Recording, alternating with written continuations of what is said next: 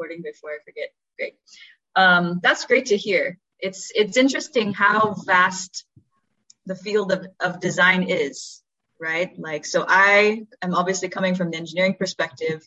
Philip has so much experience with storytelling, and to be able to share that with you guys, to build that skill as well, to help you become more compelling, more effective designers as you're able to communicate in a more compelling way. That's great. And the FIs told me that you had some really amazing stories. So I would love to find a way to hear some of them. I'm excited about that. Let's hear from Erama. What would you like to share? Hi, Heather. Hi, everyone else. In your absence, I think the first meeting we built a bridge, if I'm not mistaken, and I was so excited for my cohorts. For those who won, honestly, they blew me away with their design. It was just on point and it was perfect. And with the storytelling, it was so amazing that people were able to relate a lot of things in my cohorts. A particular group related their story to a hairstyle, and the relation was very good, and I was so amazed at their creativity. So in your absence, there's been a lot of fun, and we are glad to have you back. Oh, thank you. Happy to be back. That's awesome. I love the creativity you guys are exhibiting. You have it in you. It's just a matter of finding interesting ways to help get you to apply it. That's wonderful. Daniel. Yeah, hello, Heather. Hello, everyone. One of the key concepts that I was able to learn in last week's class concerning storytelling, that there's a difference between sympathy and empathy. Sympathy creates distance between you and your audience, but empathy creates connection. Like sympathy, like it's just like, you're feeling pity for the people, like you're feeling better about their situation, but empathy is acting upon your feelings for them, and like, doing something to show that, like, that you care for them and that you feel for them. Like, we also went on to learn about the 7 rules about storytelling, like how you can craft your story to become convincing and how you can convey it well to your audience. Great. That's wonderful. Yeah, I can imagine that using empathy is more effective than trying to build sympathy and that feeling of what makes you actually feel bad inside. So I can see that from a storytelling perspective, how effective that is. Thank you for sharing. Wonderful. Okay, let's take the last one, Patience. Okay. Good morning, everybody. So from the exercise in storytelling, what I understood was when you're telling a story, you should make the audience see the part they have to play in the story. You should not just tell them your story, but make them see their role in that story so they get to be involved in the solution. Because if they don't see the role they're going to play in that story, then they'll obviously forget your story. Thank you. Thank you, Patience. That makes sense. We're human beings and we live on connections and relationships. So it makes sense that would also help make storytelling more effective. Thank you. Wow. So you guys have been on quite a journey as designers up until this point in the semester. We've asked you to apply design skills in so many different arenas. We've had you build paper towers. We've had you build straw bridges. We've had you guys learn to tell stories. We're having you guys learn CAD. And this week, we're going to get you guys to apply your design skills in yet another dimension, which is the dimension of education.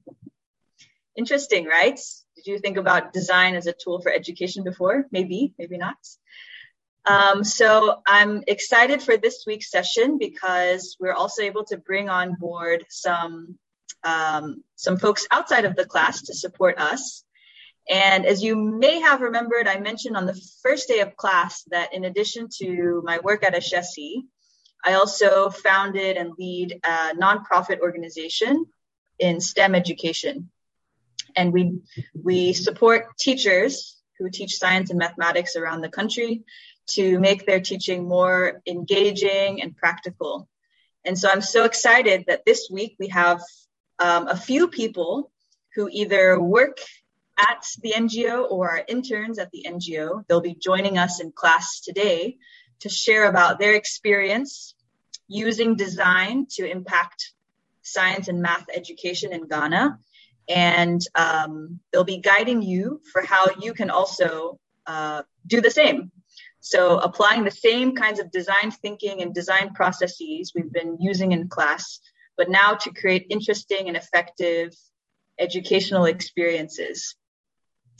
So today we are joined by two of those people. And then on Thursday's class, we'll have another intern also coming by. Depending on which cohort you are in, you'll see at least one of these folks as well on Thursday. So let me quickly introduce them, then I'll hand it over to them. So today we are joined by Leonard Asare, who is a staff member at Penn. He's our curriculum and training officer. He's been a science teacher for a number of years in different schools in Ghana. And he'll be taking you through part of today's presentation. And then the other person taking you through is Isifu Al-Hassan. He is an alum of Ashesi and currently an FI. He studied computer engineering. So you probably may have seen him around on campus already. Welcome, Leonard and Isifu, and over to you. Thank you, Heather. Nice to meet all of you, and good morning to everyone. Good morning. Good morning. Good morning. Good morning. Good morning. Right, so I'll wait for Isifu to share his screen for the presentation that we are showing to you today.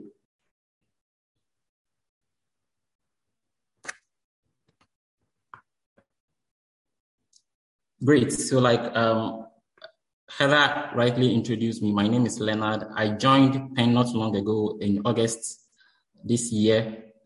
And in my role as curriculum and training officer, I'm responsible for facilitating Penn's teacher training, both in person and online, and as well as contributing to the development of quality hands-on training resources for teachers in STEM.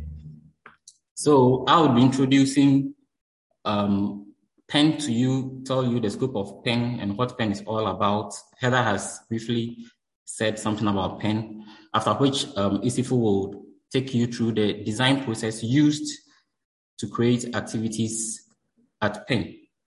Okay, so Isifu, please, let's move to the next slide. Okay, so Penn was founded by Dr. Heather Beam and registered as an NGO in Ghana in August 2017.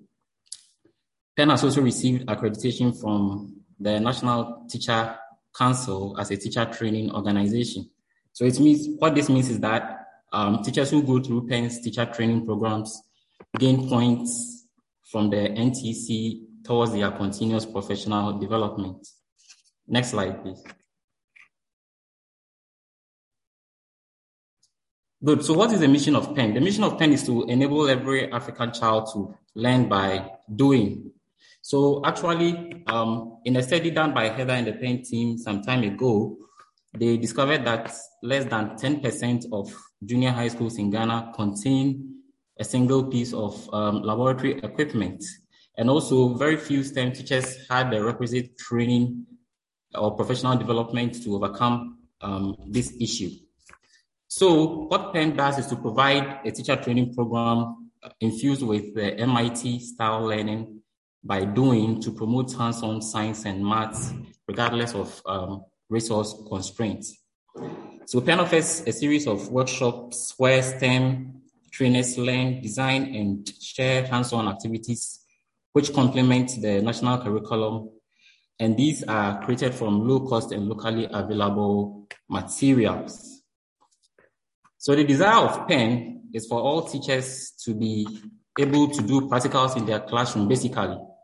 So therefore, resources provided to these teachers are all based around simple materials that are locally available in Ghana. And some of these materials include straws, balloons, bottle tops, water bottles, and you'll be coming across some of these activities as you go, some of these materials as you go through the design process. Let's move to the next slide.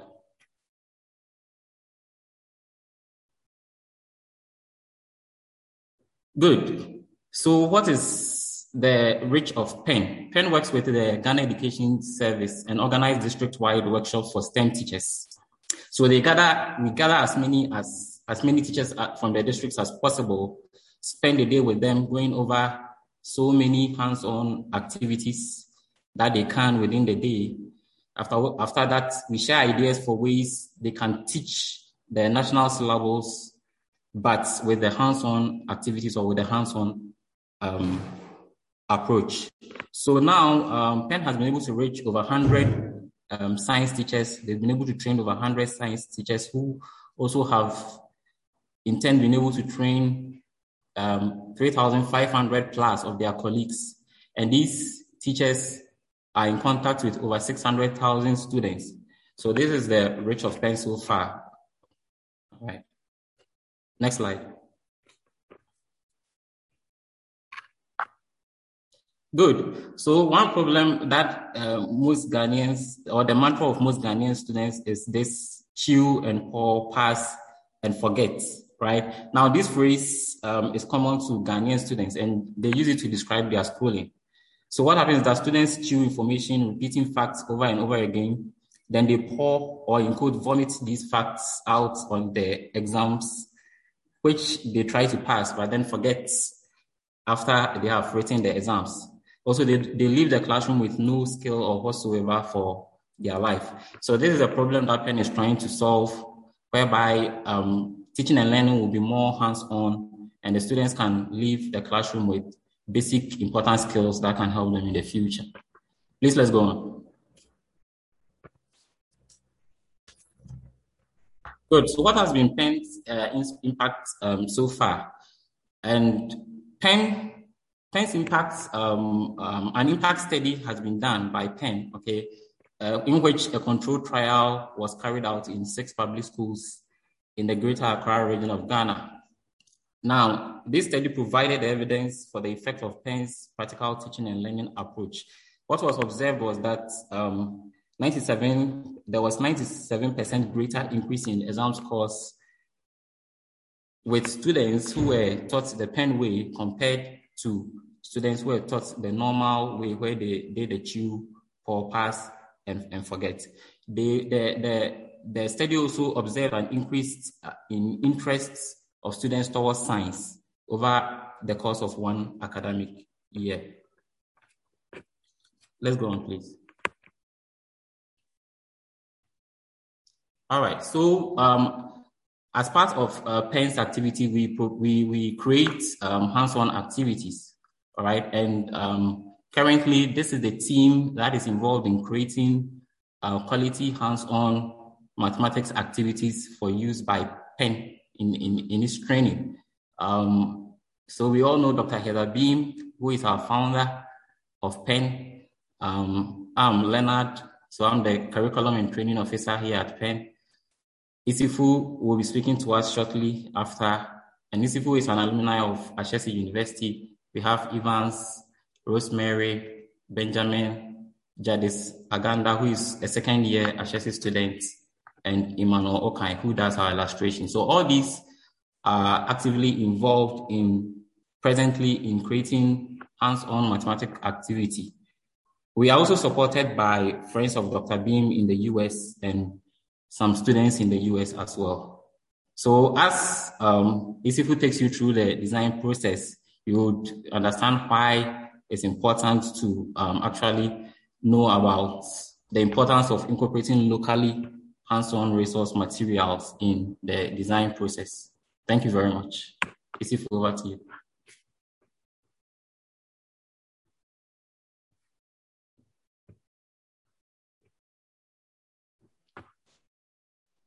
Okay, so hi everyone. So as Heather rightly mentioned, I am an alumni of Ashesi University and I hope to see you guys around on campus. Okay, so I'll be taking you through the PEN design process, right? And when people hear practical, mostly our mindsets are reflected towards science. So yes, PEN has hands-on science activities that are aligned with the Ghana Education Service curriculum. So right now we are working on creating a mathematics manual, which will also help teachers teach math. And ideally, in our normal traditional setting, mathematics is considered to be one of the toughest subjects, if it is not like at the top of the list. So we'll be taking you through how we design our activities to help teachers teach mathematics. So for our design process, the first thing we do is we research to understand the needs of our users. So during the research, we normally visit schools, ask questions to the teachers, and then try to figure out what are the challenges they have in teaching certain topics. And then the next thing we do is we then come back, based on the feedback we get from our research, we sort of define the scope of what we'll be doing. So what are we going to do to solve the problem we deduced during our research? So after defining what we will do, we also decide on how we evaluate our success. So we are successful if this and this happens. So if that doesn't happen, then we know that we are not successful. So after defining our scope of work, we then move to the drawing board where we sort of ideate and generate potential ideas. So based on findings from our research, okay, so we are trying to solve the problem. What are the possible solutions? So at this point in time, we just ideate and get a lot of ideas that could help solve the problem. And after our ideation stage, we then design prototypes. So prototypes more like low-scale version of what we want to do. And then with that prototype, we sort of review it with our users. And after that, we then implement our solution by then creating more or similar activities to what we got from our prototype, if we have positive feedback. And if we don't, we then have to sort of go to some other stage of our design process, right? So after implementing by creating more of these activities, what do? We then go back to our users again, we test the created activities, and then based on the feedback we get from them, we do some reviews and stuff. So a particular line is about to appear in this diagram out of nowhere. I would probably like one of you to tell me what you think that line represents. The green one there. And because I'm sharing my screen, I can't see who is raising their hands. So someone could probably help me. Okay, I can see John Edumensa raised his hand, or you can go ahead. Yes, please. Okay, so it's like you take the feedback from the tests and activities, and then you put it into your new ideas so that you can improve.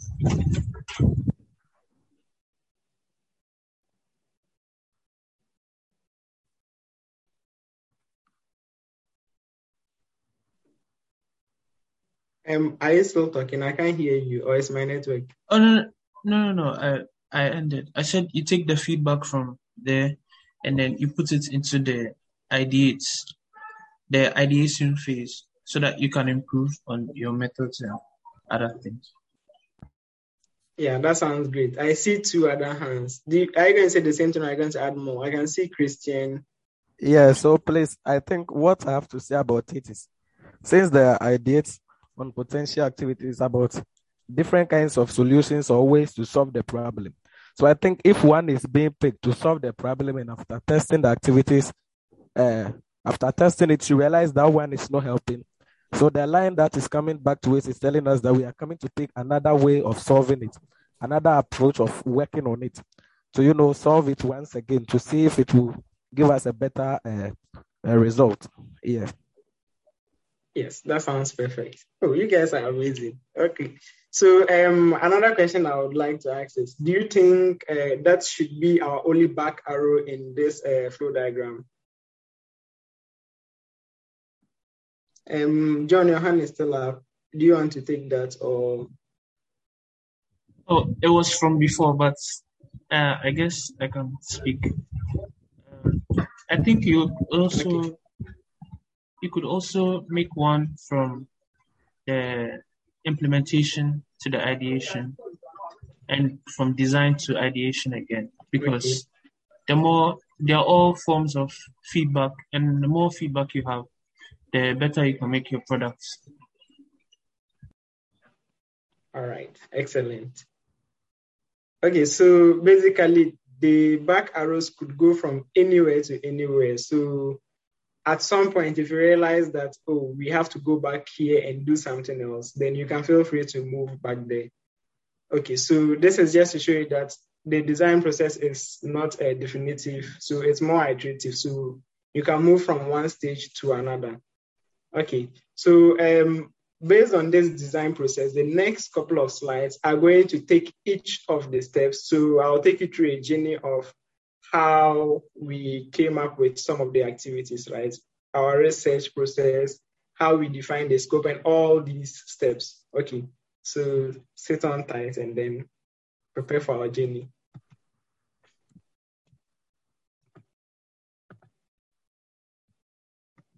Okay, so the first one is to research and understand the user needs, right? So you like what they were school. You are going to go ahead. All right, so our first step is to research and understand our user needs. So in order to understand the needs of our users, we schedule an appointment with a school. So we went to visit them. Now, the process we went through, the first thing we did was we had to create a survey. So what questions do we want to ask them? What do we want to find out from them? So we created a survey of the questions we wanted to ask. So we used Google Docs. And then after creating the survey, we sort of ran test interviews among ourselves so that we see how things may pan out when we get to the schools. So after creating the survey and then running test interviews and preparing for our research, we then schedule an appointment with the schools. So you have to schedule an appointment with them so they know when you are coming, so they expect you. And then we visited the schools. So when we go to the schools, we then sort of ask them questions. So this is what we did. You know, in the normal Ghanaian setting, people don't appreciate it when you are talking to them and you are using your phone. So instead of sending our phones to fill in our feedback in the Google Forms, we sort of printed hard copies out so that they know we are actually listening to them, right? And then whatever feedback they give us, we noted them down. And so in sort of doing a research or an interview with someone, there are a couple of things you should take note of. So you should sort of observe their body language. You should listen to everything they are saying carefully. And maybe you could get some quotes from them too. And then there are certain points where someone will be saying something else and their body is saying another thing. So you should also take note of that. So it's not everything they say that is actually what they mean, right? So when you are conducting such interviews, you should take note of that. And then one tip I would have you guys is maybe when you are doing your research, don't be afraid of silent moments. So for instance, you ask a question and the person gives a short answer and then it feels like it's an awkward silence. You could probably just wait for maybe 5 extra seconds. Something may come up. Probably the person is thinking of something to add. And mostly this thing could also be like the aha moment, like what you actually want to hear. So after our research and then getting the feedback from the users, we gathered back on campus and then put our feedback into the Google Forms we then created, right? So in doing so, we're sure to be consistent. So let's say if you went to a school called Brekusu Primary School, right? And then when putting your feedback, you put Brekusu Primary School, and then the next time you put Brekusu Primary. Those two will sort of be treated as different things. So it could be an issue when you are doing your analytics. So let's say you want all feedback from Brekusu Primary School. It may not give you the one you put as Brekusu Primary. So just take note of that in case you are doing something similar to this. Okay, so after the research, and then putting our feedback in our Google Forms, we had to define our scope, right? And then our success criteria. So we analyzed our results and then summarized them. And based on the summary, our scope of work were narrowed down to 3 things, right? So first of all, in order to make mathematics more practical in the classroom, we had to create activities that could be games that learners play. And in playing these games, they sort of get to understand some of the mathematical concepts they are meant to learn in school, right? And then we could also create activities that are movement-based. So it could involve like maybe the learners dancing, moving around, clapping, playing a movement-based game. So they sort of have fun, and in doing so, they still learn what they have to learn in school. And then the final one was to sort of create activities that involves learners using their hands to make or do things. So it could involve something like paper folding or just arranging stuff on the table and then visualizing some of the mathematical concepts. So that is our scope of work. Now, how do we evaluate if our scope of work is sort of successful in solving the problem we are trying to solve, right? So our success criteria, we sort of defined the nature in which some of us, so what our solution should do, right? So our solution, so we are successful if our solution does any one of these. So the first thing is it should be able to help the teacher explain the concepts to the learners. So maybe we create an activity that maybe once the learners go through it, they understand the concept they were supposed to learn. So the teacher finds it easy to explain rather than just talking to the students. Okay. And then so if it doesn't explain the concept, then it should be an application of the concepts. I'm sure most of you play a couple of games that you apply your probability to sort of win the game, or at least get close to winning the game. Can someone just unmute and say if they've done something like that before?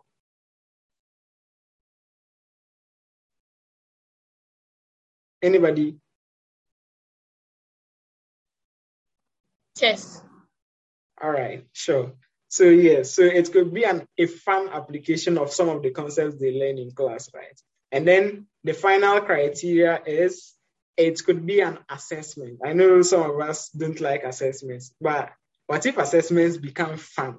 Like you are playing a game and the more you win, the more your grades rise. Like we all like to be students. So it could be a fun way of assessing learners' understanding of some of the concepts they learned in class. So this is the scope of work, which is on the left, and then our success criteria, which is on the right. Okay. I see a couple of messages in the chat. Okay. So yeah, I see Minesweeper and Gwent. I don't know what game that is. I don't know if it's a game actually, but if it is, I'm guessing it's probably fun. Okay. So the next step is to ideate on potential activity. Yeah, fun exams. Fit, yes. So the next step is to ideate on potential activities, right? So during our ideation stage, this is where we sort of generate the ideas, as I mentioned previously, right? So in generating the ideas, so there are a couple of ways to get ideas, right? A lot of them. So the most common one we mostly use is we surf the internet to find potential ideas in explaining some of the topics, right? And you guys are tech savvy, so you know how powerful the internet could be sometimes. All right, so you could get some ideas or inspirations from the internet, or some just come from your brain, like you are just there and all of a sudden some genius revelation comes to your mind, and then you're like, yeah, eureka, let me do this. So as these ideas come in, it could come from a conversation with a friend anywhere at all. Sometimes you are just walking around there, you see something and then you picture it, you're like, I can use this here. So ideas come from anywhere. So you should always be alert to take note of the ideas that occur to you at any point in time. So most of the time you can type it somewhere, or if it's a link from the internet, you can copy the link and paste it somewhere so that you can always revisit it when you need it. And you could also just write it down. And now you guys have powerful phones where you can take notes and stuff. So just be sure to put down any idea that comes to mind. Don't trash any ideas at this point. So in the ideation stage, mostly we are more concerned with quantity over quality. I repeat, quantity over quality. I know people are used to saying quality over quantity, yes, but at this stage, the more the merrier. If you have more activities you can select from, then the better your chances of selecting the best one out of them. I hope you guys agree with this statement. So at this point, don't trash any activity, and that's what we do. We don't trash anything. We take note of everything at this point. Okay, so after we ideate for potential activities, the next thing we do is we design and then we review our activity prototypes. So first, let's look at the designing of the prototypes, right? So on the picture at the left here, so you can see someone putting a couple of stuff together. So we are using like low scale version. We are creating a low level version of the actual activity, right? So anything at all we can find. So you can see that these guys are also writing something down, and then you can see these guys too are also cutting stuff from papers, right? So the thing is, at this stage, what we did was we paired up the team. So each person works with another person so that we have like internal reviews. So let's say I come up with an idea. So when we get to the prototype stage, this person will be like, oh, okay, I think it will be better if we do this. It will be better if we do that. So you sort of build up on your ideas as you go. And having a second person to look at what you've done is one good way to make your idea robust and more efficient, actually, and simpler. And you will also be sure that a third party would be able to understand what you are trying to convey across, right? Okay, so after designing our prototypes, the next thing we do is we review our prototype with our users. So remember, the user is always important. Okay, so we sort of book an appointment, like I mentioned earlier. Once you want to visit somewhere that you don't own, and I bet most of us don't own a lot of things, right? So you have to book an appointment. Let them know you are coming, so they expect you. So book appointment, and then we go to the schools. So when we go there we sort of review what we have with our users, because we are not those going to use it. So you see a couple of pictures of some of our users, and then so some of our users testing some of the activities we have. And so this is also one of the members of the team. These pictures were from 2019, where a team of Ashesi students spent 1 week of their time. So most of these guys are my mates. 1 week of their precious mid-semester break. I'm sure most of you are sleeping or having fun during this period. So these guys sacrificed that time to create impact in the educational sector. So they applied the design concepts you guys are learning to make mathematics fun for students in Ghana. So these are still some of the pictures from our review with our users. So at this point in time, remember, it's not about you. I repeat, it's not about you. You are not the one going to use what you are creating. So just follow along, see how your users react to what you create, see how they feel. And I remember some of you mentioned the difference between empathy and sympathy.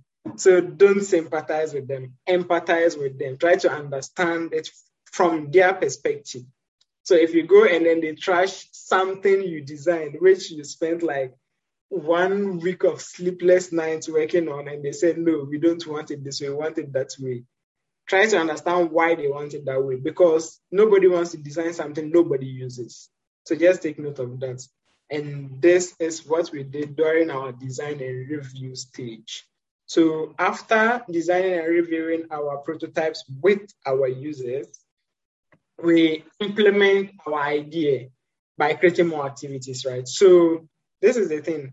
We sort of review our prototypes with our users. So if the prototypes are welcomed, like if the users are willing to accept it and they think it's a great idea, and we see that we get a lot of positive feedback, then we implement. And then so by creating a lot of ideas or activities like the ones we tested, So if we don't get a positive feedback, then we have to go back to some other stage, probably the research stage again, and then try to find out what went wrong.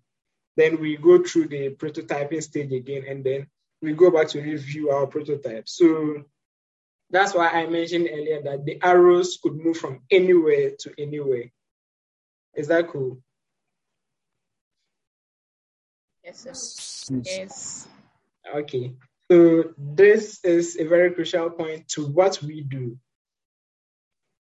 To implement more of the activities, right, we have to use a particular curriculum, which was designed by the Ghana Education Service. So the National Council for Curriculum Assessment is under the Ghana Education Service. So they're in charge of the curriculum. So there's a curriculum that every school in Ghana uses, right? So what we do is we take the curriculum and then try to align all our activities to the curriculum, to the requirements of the curriculum and everything that affects the learning student. We take that and then we design at least one practical activity per topic.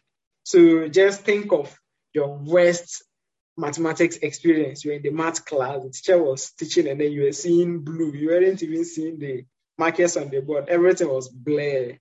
So we take all the topics, including that topic, and then we create fun practical activities for them so that you enjoy that lesson and every learner gets to understand what they are supposed to understand.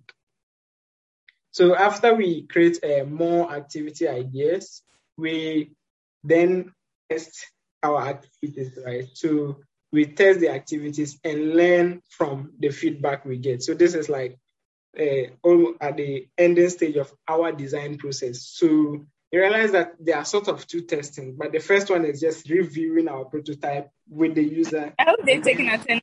Because I want to leave. Ajay, you're still in the class. You're still in the class. Yeah. Okay, so we sort of go back to our users and then we test the activities we create, right? So the first one was reviewing our prototype, and the next one is testing the actual activities with them. So if you observe throughout the stage, the user is always in mind. So anything you are building, you should build with the user in mind. So the steps we use for this, which I'm sure I've repeated more than once, the first thing is we schedule and then book appointment with the schools. And then before we go to the schools, we actually have to gather the resources for the activities we are going to test. Now, gather the resources. First point is to use local available materials, not just local available materials. Now, some local stuff are very expensive. So cheap local available materials. So we have to use these materials to create our activities. So when we are building, we have this in mind. Our activities don't have to be expensive. And it shouldn't be in such a way that it's difficult for the teachers to find the materials, right? And now the activity, the picture you see in the background is a simple activity for learners to compare numbers using stones so that they actually see the sign that they should put in the middle. So rather than doing 3, 5, and then the learners decide whether it's less than or greater than, and then they'll be lifting their arms up and like right is greater than and stuff, which is sometimes confusing when the numbers are flipped. They actually see the sign using the straws. And this activity, the initial idea is to use a broom, but you can see that here we have straws. So sometimes you can improvise on the materials, and that is something you guys should take note of. So improvise. So some of you, maybe you are building something and you need some heat engine or something. You can improvise with something else. I don't know what you use to improvise for heat engine, but you guys are great. So you figure something out. So remember to always improvise if you don't have exactly what you need. Okay. And then the next thing is to visit the schools. So we sort of visit the schools and then we demonstrate the activities to the teachers. So we demonstrate it to the teachers, not the students, to the teachers. Okay. So we sort of explain to the teachers because it's the teachers that are going to use this to teach the students. So let's say the teachers are sort of our primary point of contact and the students will be like our secondary point of contact. So after demonstrating and then the teacher understands the activity, we observe how the teacher teaches the lesson with the activity we just demonstrated to them. So this is more like something, let's say, observational shadowing. So we are in there with them and we are observing what they are doing. And sometimes we get the chance to do what they do. For instance, during the testing, we went to one school and then the teacher was teaching one of the activities and then had to attend to something administrative. So he had to leave the class. So we had to take over. And then so we continued. So more like this is where empathy also comes in. You get to actually do what they do, feel what they feel, think what they think, and you have a better perspective of how to craft your solution. So if you are doing your research and maybe you're working on a project and you get a chance to do something like that, you should cherish it and utilize it efficiently. So after we observe them the topic, we sort of get feedback from them. So as I mentioned earlier, we sort of write it down. Then we go to create everything in a central point. All right. So then as I mentioned, the next thing is to record in our Google Forms, right? And then, as I mentioned earlier on, to remember to be consistent. If you want to use Google Forms for analytics to summarize your stuff and present good charts, be consistent when you are entering your feedback. Okay. So after getting our feedback and then summarizing everything, we revise the activities we have based on the feedback we get. So the teacher said, oh, this will be better if you do this, this will be better if you do that. So we sort of get all the feedback from them, right? And then we modify the activities. Now, this is the thing. We don't test all the activities because there are a lot. So we randomize the selection. So we select random activities, a lot of them, like about 30%. We go and test. And there are some general feedbacks that cut across. Maybe you use the pencil for one activity and the teacher say they don't have a pencil. And you remember there's another activity, you have a pencil. So you have to go and review that. So even though you didn't test something, feedback from one thing could inform changes you could make to another thing. Okay. So now that I've been talking for a very long time, we have something interesting for you, right? I'm just going to show a sample activity, and then you will tell us what you think might go wrong in using this activity in the classroom. What is wrong with the activity? And then I'll also ask you to suggest possible modifications. So we have an activity called the human number line. Okay. And according to the curriculum, that's for Basic 6. Basic 6 is Primary 6, or is this 6th grade? Anyway, Primary 6 for the Ghanaian educational grades, right? So, and these guys are mostly around the ages of 10, 11, let's say 11, 12, thereabout. Okay, so the curriculum is asking the teacher to teach learners to locate, compare, and order sets of integers using the number line and symbols, right? So we have like less than or greater than. So they have to use number lines to compare and order sets of integers. And we design an activity called the human number line. So I'll just let the picture flow, and then you guys should tell us what you think is wrong with this activity. That's if anything is wrong. I'm not saying something is wrong, but let's hear your views. So at this point, you can just put up your hand and then.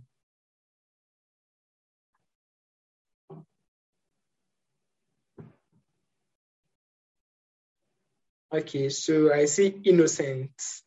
Yes, Innocent, go ahead. I think maybe one thing that we could see is if a person was learning for the number line, they are wrongly arranged. So assuming everything else behind the concept is okay, the numbers are wrongly placed. So someone might be confused to now think that negative numbers are found on their right, and then positive numbers are found on the left, because these numbers would be serving a person who's seeing, not actually the person who has them on themselves. Okay. All right. Excellent. So we have Christian. So Christian, go ahead. So I think what I wanted to say is what Innocent has already said, and even with the negative numbers, bringing them to the left side, it should be arranged. I think counting from the left, the 3 should come first before the 2 and then the 1. So you can see that the order as if they are arranged is very wrong. Yeah. Okay.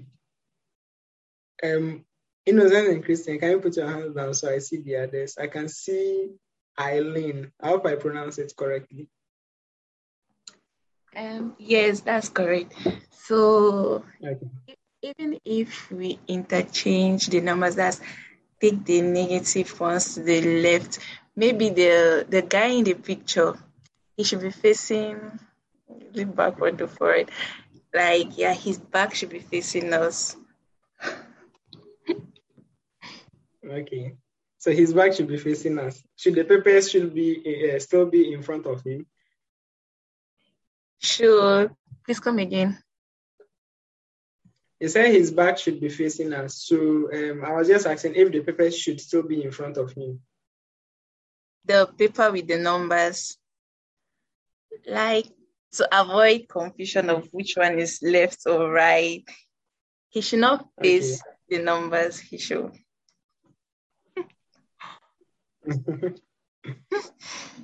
Yeah, I get the point. Okay, I see something in the chat too. Yes, the direction in which the students are sitting. Okay. And then someone says, what about amputees? That's excellent. Yes. So that's a couple of things wrong with this activity. And John, I see John, your hand is up. Yes, go ahead. I was going to speak about the amputee situation, how it might make some students feel left out. So you have to take accessibility and inclusivity into account whenever you are designing stuff. Yeah, that's right. And I will be very interested to hear from Pokua Owusu. I don't think there's something wrong. Yeah, I like that. Let's listen to you.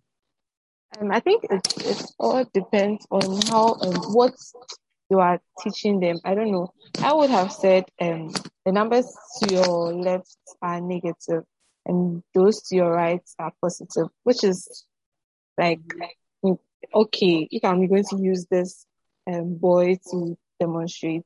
But I think it's what you are going to tell them. I don't know.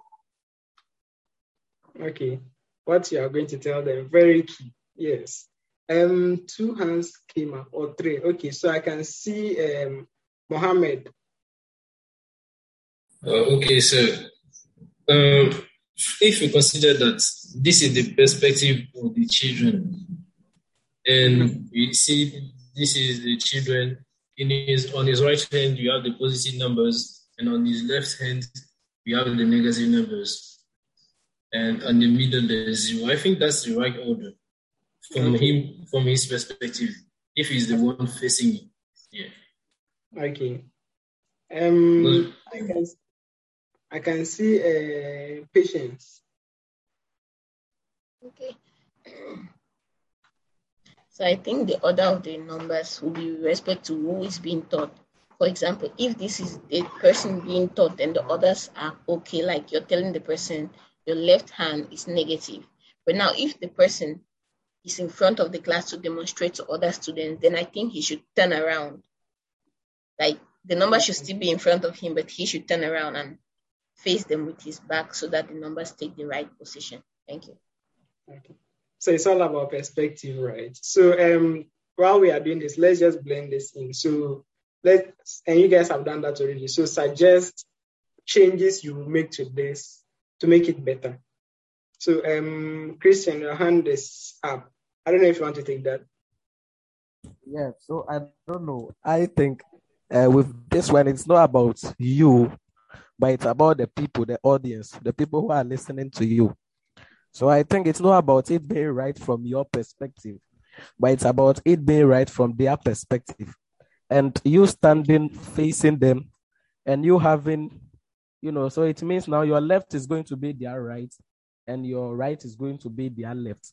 So if you are taking it from your perspective, I think it's going to confuse them, considering the fact that they are basic students and then JHS students, and then their minds are not really that matured for it. So it's going to kind of confuse them. So if you will be able to turn your back and then use your back to demonstrate for it to be right from their perspective, it will be great. Okay. Yeah. So can you guys see the picture well? And the keyword here is see. Because someone has not, you guys have not mentioned something I'm also expecting to hear. Anybody?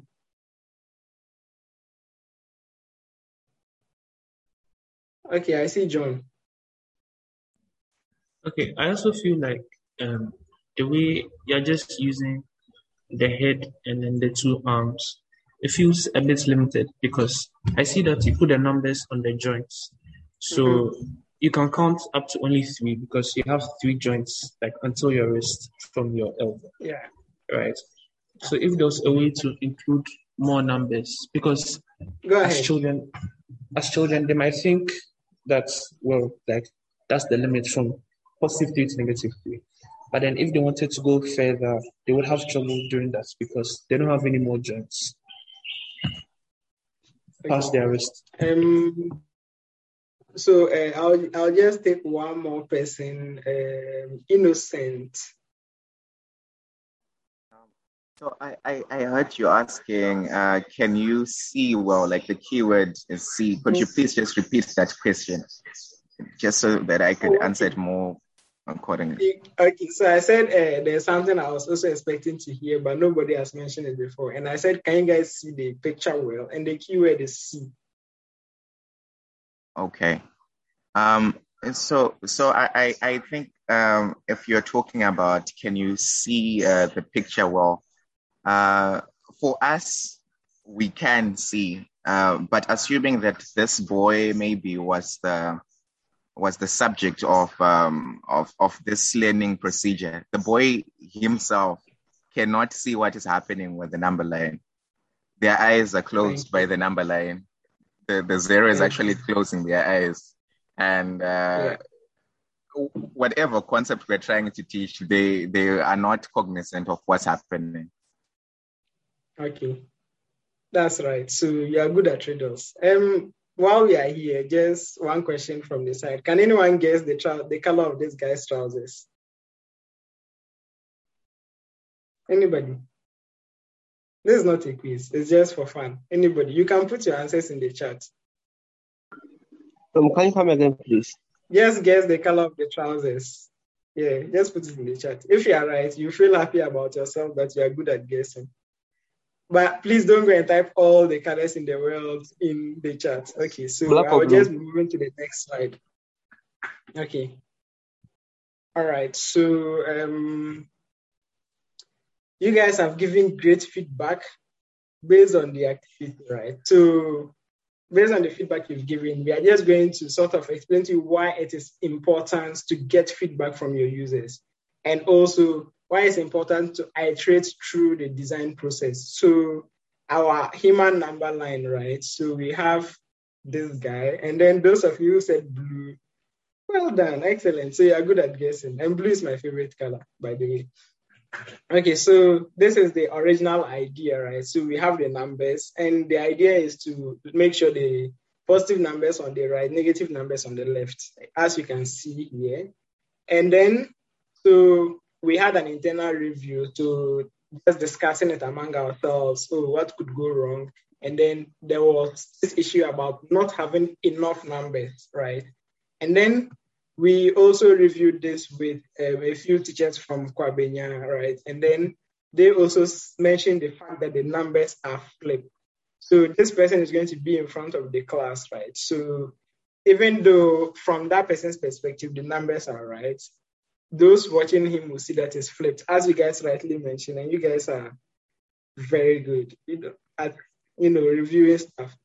Then your predecessors who took this course, we also asked some of them, and then some of them said the student with the numbers on him will not be able to participate. And you guys can rightly see that. And some of you mentioned that the person cannot see.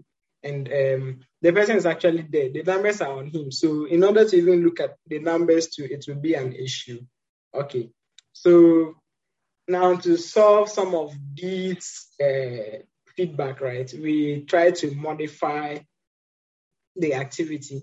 So in order to add more numbers, as you guys mentioned, so we started to use the fingers to add numbers. And then because the numbers are flipped, we sort of changed it. So now we have the negative numbers on the left. That's if you are facing us, the positive numbers on the right.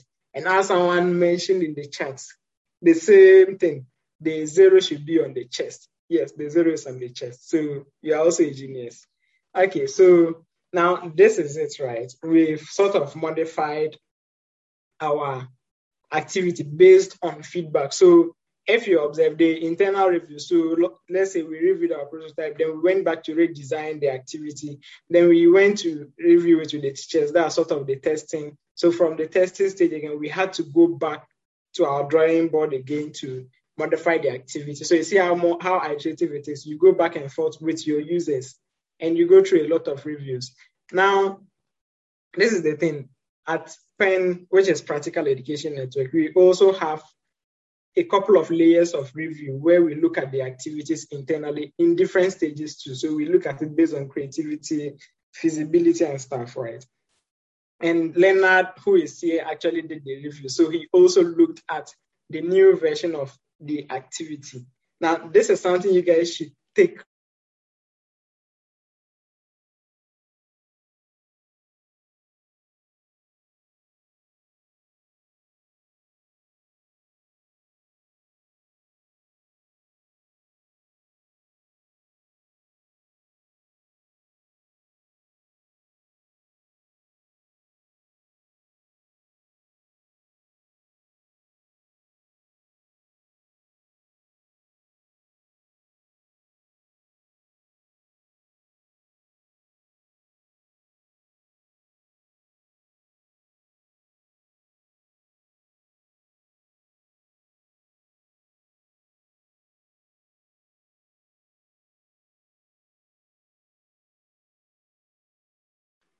Okay, can you guys hear me now?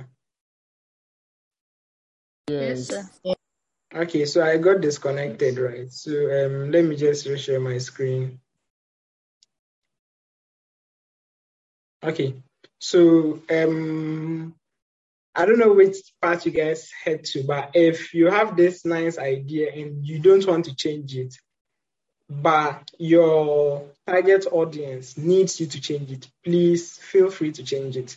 Activities do evolve. So you can start with an idea that could be like paper plane and you end up with an aircraft. So yeah, feel free to change your idea as you move along. So during our internal review, right, we sort of, this guy is a toy, right? So we brought the activity to life based on Leonard's review. So Leonard's review now led us to create an entirely slightly new activity, which was built on this. And this is still the human number line, except that everyone gets to participate. All the students now get to participate. So here, each of them holds a sheet of paper with the numbers where they then arrange themselves in a number line. And I think the guy with the 0 is wondering if that's his exam score. So yeah, but this is the final idea based on review. So you guys should know that getting feedback is very important and using the iterative approach. So the design process is very iterative. You go back and forth over and over again. Okay, is someone talking? All right, so I'm just going to take you through the format of the activities, how we create our activities. So the first thing is we name our activities. So the previous one was called the human number line. Then the next thing, we have the substrand topic and the topic itself. So the number and the topic, which is from the curriculum. Okay. And then from there, we have the materials needed. So we sort of list the materials you need, the objectives, what is it supposed to do? Maybe guide learners to do this or that. So the objective of the activity, then the procedure involved. So the procedure, we put them in steps and we bullet them. So procedure 1, procedure 2. Then we write the observation. What might be observed when performing this activity in the classroom? So maybe some things will not be explicitly observed. So you can state that here. And then the theory. What theory is the activity trying to demonstrate? And then we have subject-specific practices and then core competencies, which are from the curriculum. There are certain things like GES want the learners to know at the end of the lesson. And we normally garnish our activities with a picture. So we normally put the picture where it appears on the slide. And please take note of this because you'll be creating an activity of your own. I hope you guys will be excited to do that. And so based on this format, these are some of the pictures of the activities. So the activities could be as simple as using broomsticks to compare numbers, or interesting as the boring old ladies game, which is called bingo, and fun as the bowling game, which learners use to practice addition and subtraction, or artistic as using the perimeter person, and it could also be as simple as using matchsticks to learn Roman numbers or cards to do multiplication. And it could also be as fun as allowing learners to choose their own fate during the early morning mental by spinning this spinner to solve whichever one they get, right? And then as maybe indigenous as our local Owari game, which learners could use to learn place values. So our activities come from a variety of genres, right? Which is interesting. Yeah, somebody likes mental. So at least this mental, the teacher will not look at your face and say, I don't like you. You 272.5 times 321 times 2. At least here, you get to choose your fate by spinning. Okay. All right, so that is our activity format. And then we are going to give you a sample activity and then how it looks. So for lower primary, we have the human clock. So you can see that we've listed down our materials, the objectives, the procedure, then the theory, and then some of the core competencies and subject-specific practices, right? And then for the upper primary, we also have another activity, which is a name tag, where like learners sort of put a multiplication expression on as their name tag, and then they wear it, and then they give a trick to solve the solution, where then at the end of the whole day, you don't call them by their name. So right now, you guys should not call me Isifu Alasan. Maybe you should call me 512 times 2, something like that. And then I will have a tip to solve it. So using mental strategies. So these are sample activities, and we will be excited to see yours when you create them. And at this point, we would want you guys to do some review. Okay, so I'm just going to switch here. There's a short breakout room activity for you guys to have fun with. So in this activity, we have a couple of activities we've designed. We have the activity name. We have the topic, it is from the syllabus. And then the objectives, the materials, and the procedure. So this is what you guys are supposed to do. And you have the questions here, right? So you first of all state your group number. You'll be put in breakout rooms, okay? And then the name of the activity you are reviewing, which we have put here. And then so we asked for some of your comments on the activity. So does it fit the criteria, our success evaluation criteria? What could be added to make it more fun, livelier if you were in the class, something like that. So you get the chance to critique some of the activities we have here, okay? So this file is on Canvas as Heather rightly puts in the chat, right? So, and then it will be uploaded to the chat too. So just download it, then you go into your breakout rooms. Then when you come back, we would like to see some of the interesting things you create, the reviews you give, and the suggestions you put. Because these suggestions will help us modify the activity and make it more fun for the students. So Heather, I think we are ready to go into the breakout rooms. Thank you, Isifu, for that awesome overview of how the design process is being used for education. So just to clarify something while Salom gets the breakout rooms ready. Oh, actually, do I have to make you the host? Let me do that. Okay. Issue with the breakout rooms?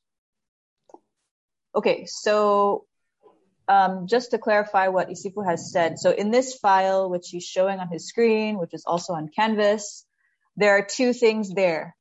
Part one is what you're doing right now before class ends. You're going into breakout rooms and reviewing an existing activity for hands-on mathematics. So we have an activity already there. We want you to go through the review or feedback portion of the design process that Isifu has described.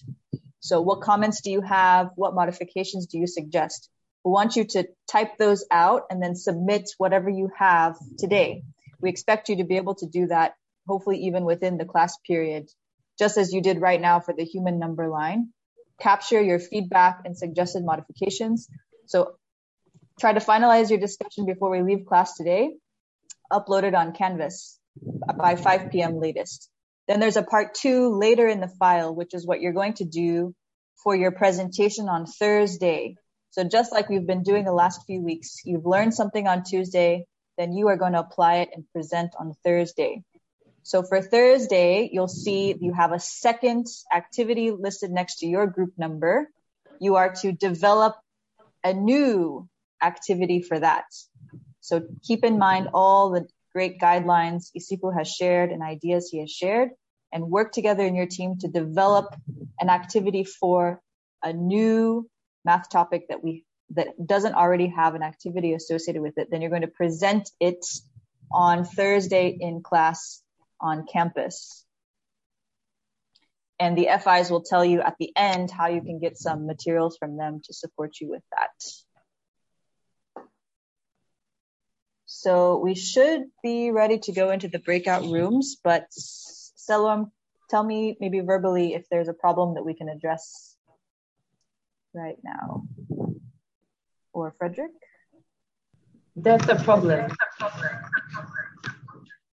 Mm-hmm. Yes, so we created the groups, but it froze. The laptop froze. We restarted it. So now we have to recreate the groups. So we're about to send the list of the various groups for the different cohorts so that the students join those specific groups. So we'll be doing that shortly. All right. Okay, sounds good. So you'll find your group number, then join the right breakout room. You'll be in the same groups today as you will for your Thursday presentation. All right. Do we have any questions on the instructions? Julia. Sorry, I was a little off for a while because of my internet connection, because of the bad weather. I don't really understand what we're supposed to do. There's a file with all the instructions. It's on Canvas, and someone will be sharing it in the chat here as well. It's called POD, Hands-on Mathematics Activity Design Assignments. So there's two parts. Part one, you're doing right now in class, which is to give feedback, to review an existing activity. Type up your response, submit it on Canvas by 5 p.m. latest. Part two, in your same groups, identify the topic that you've been assigned based on your group number, then develop a new hands-on activity using simple locally available materials to demonstrate that concept and present it to the class on Thursday. Are the instructions clear? Yeah, I think I'll have to go through it to get what you're saying.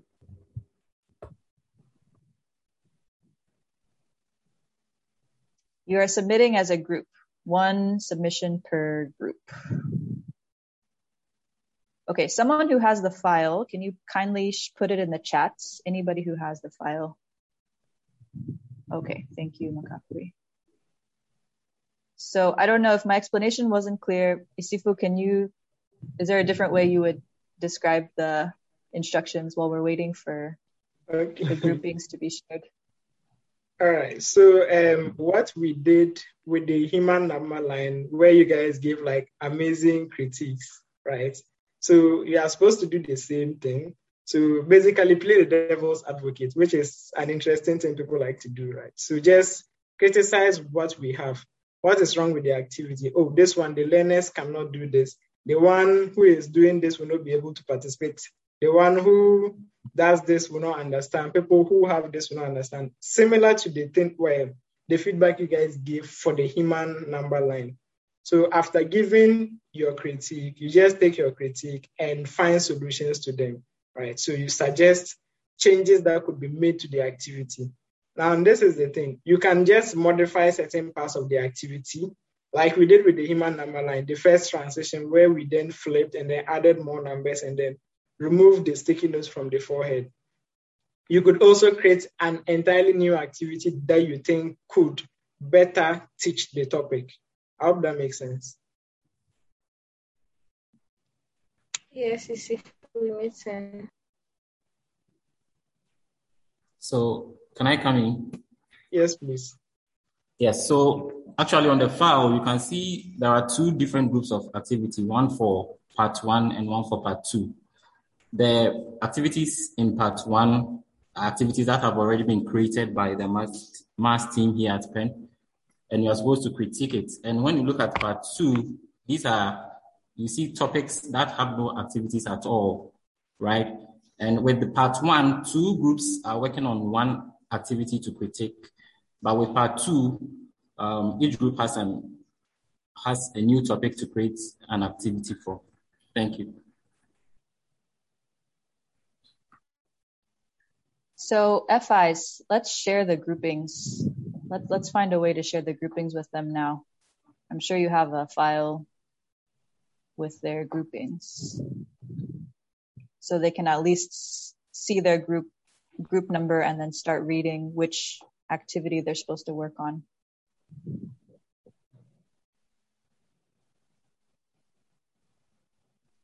We're sending out the list now. Okay.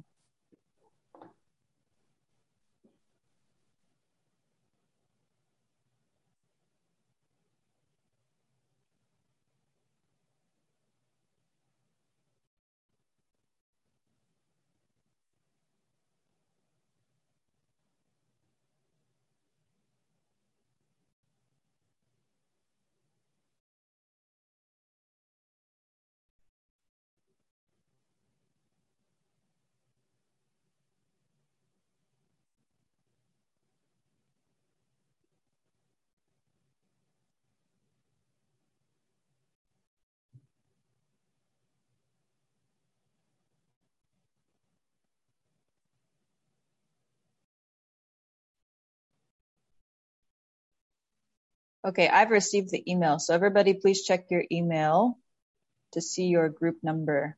Then as soon as you find your group number, please join that breakout room and begin your discussion with your team. We just have about 10 minutes to have your discussion, 10 or 12 minutes. So quickly have your discussion. See what kind of feedback and critique you can make for the part 1 activity next to your group number.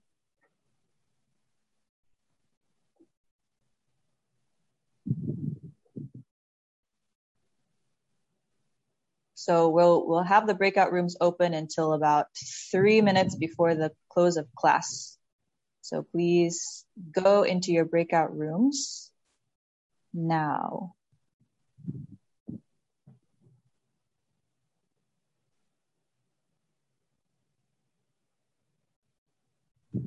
Patience, do you have a question?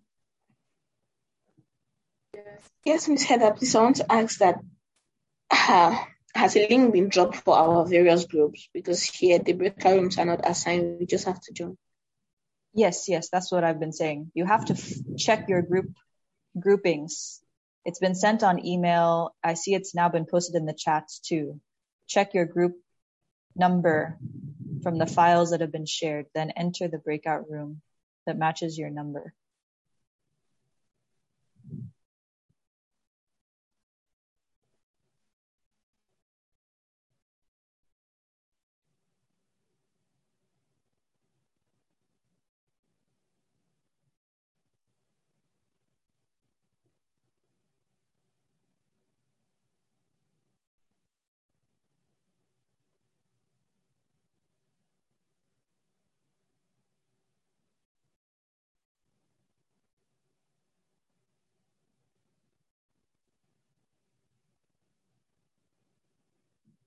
Newton. There are two groups that I'm in. There's a sheet 1 and sheet 2. I don't know which one I'm supposed to join. In sheet 1, I'm in group 4, and in sheet 2, I'm in use group 2. the math hands-on sheet. There's a sheet named math hands-on.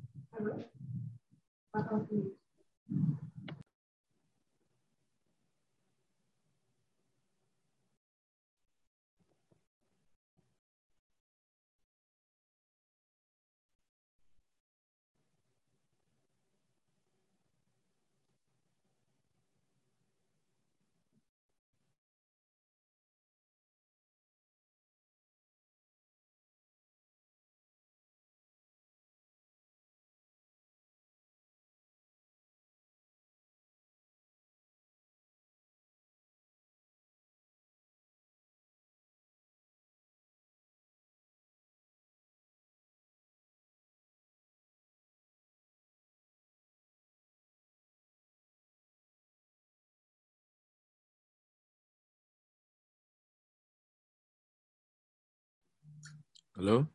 Excuse me. Hello? Yes. Yeah, please. I'm in group 20, but I'm not sure how to get to the breakout room. Go to bottom of Zoom, click Okay. join breakout room. You might have to click the 3 dots. Wait, what's your name? I can assign you as well. Jason. Pardon? Jason. Okay.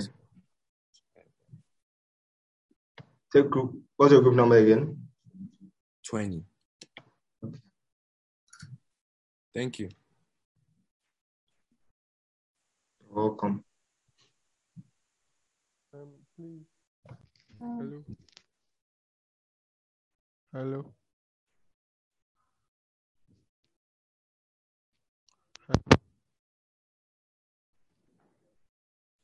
Hello. Yeah, hello. Please, where do you see our groupings? Because I can't. Pardon? Where I do we can't see hear you. our groupings? Where will we see the group we have been assigned to? It's in the chats and it's also in your mails.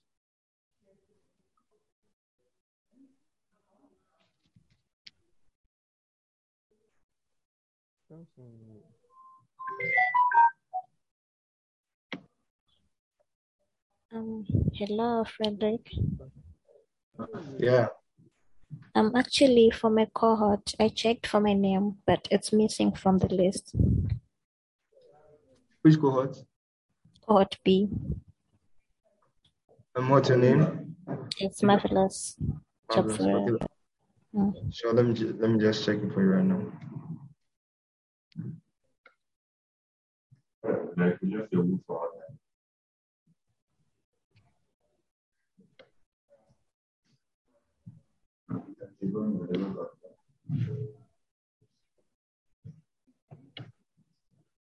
Hello. Hello. Hello. Please, I can't see the groupings in the chat.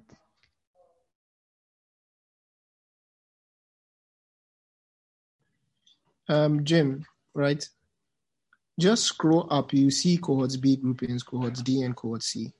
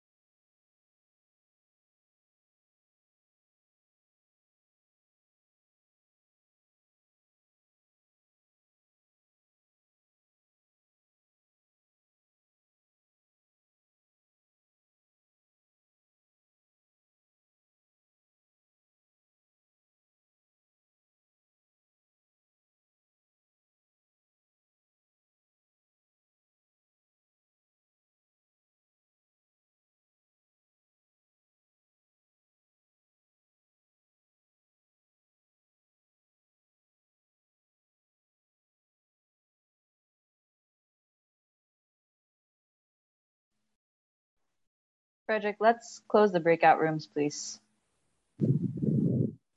Sure.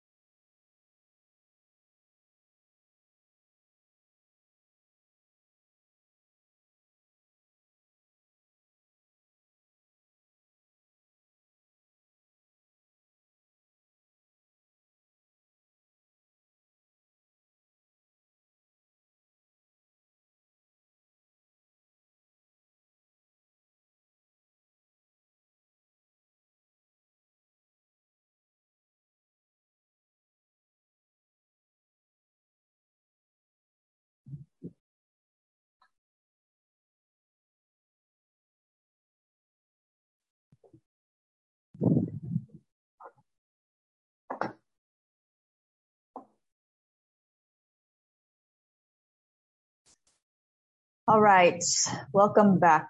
Unfortunately, time was not on our side with this exercise, so I'm sure you guys may need to touch base with your team after this to finish your feedback. Sorry, I thought you would have enough time to do your feedback, but we didn't quite fit it in. So please keep talking with your team to finish your feedback. Type up your comments and post it on Canvas. 1 submission per group. Also, please touch base with the FIs, or I'm going to let the FIs give you instructions on how you can get materials and prepare for your presentation on Thursday. So remember, part 1, due by 5 p.m. today on Canvas. Part 2, you are presenting with real materials in class on Thursday. Let me say that one more time. Part 2, your feedback due by 5 p.m. today on Canvas. Part 2, due on Thursday in person, where you're making your presentation on campus. FIs, please, one of you please unmute and tell the class any instructions for the materials. Yeah, so for the materials, they can come to the fluid mechanics lab like they did the last time. Also, the winning group from each cohort is supposed to do a maximum of 5 minutes video. This is for the storytelling, right? Do a maximum 5 minutes video and share with us so that we can share with the class, so that we vote for the winner to be presented on Thursday. Yeah. So, great. Any clarifying question before we close?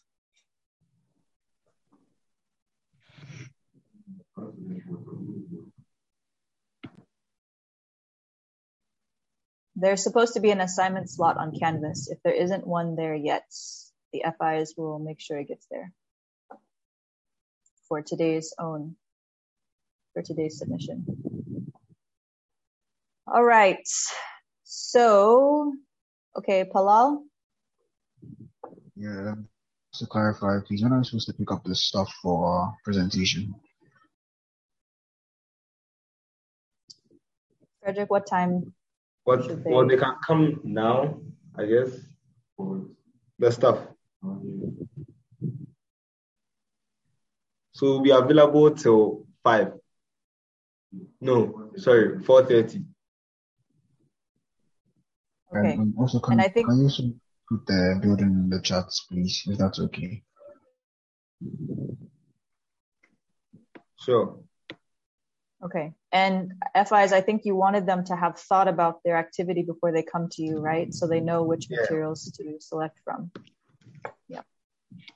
Rhonda? Yes, I just wanted to clarify. They said that the winning team from last time, we have to make a video, like a video recreating our story. So a video telling your story. So just like what you presented in class, just tell the story, make a video of it, so that we can properly choose a winner for we can properly choose an overall winner. Okay, so just the story. We don't do it the same way we did it in class. No. Okay.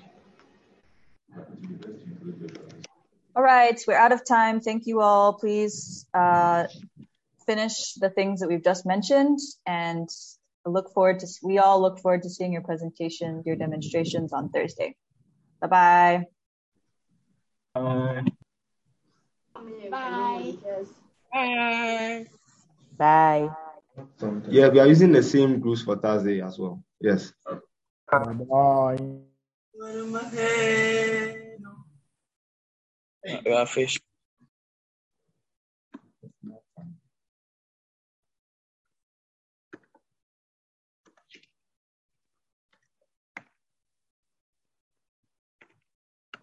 Absolutely.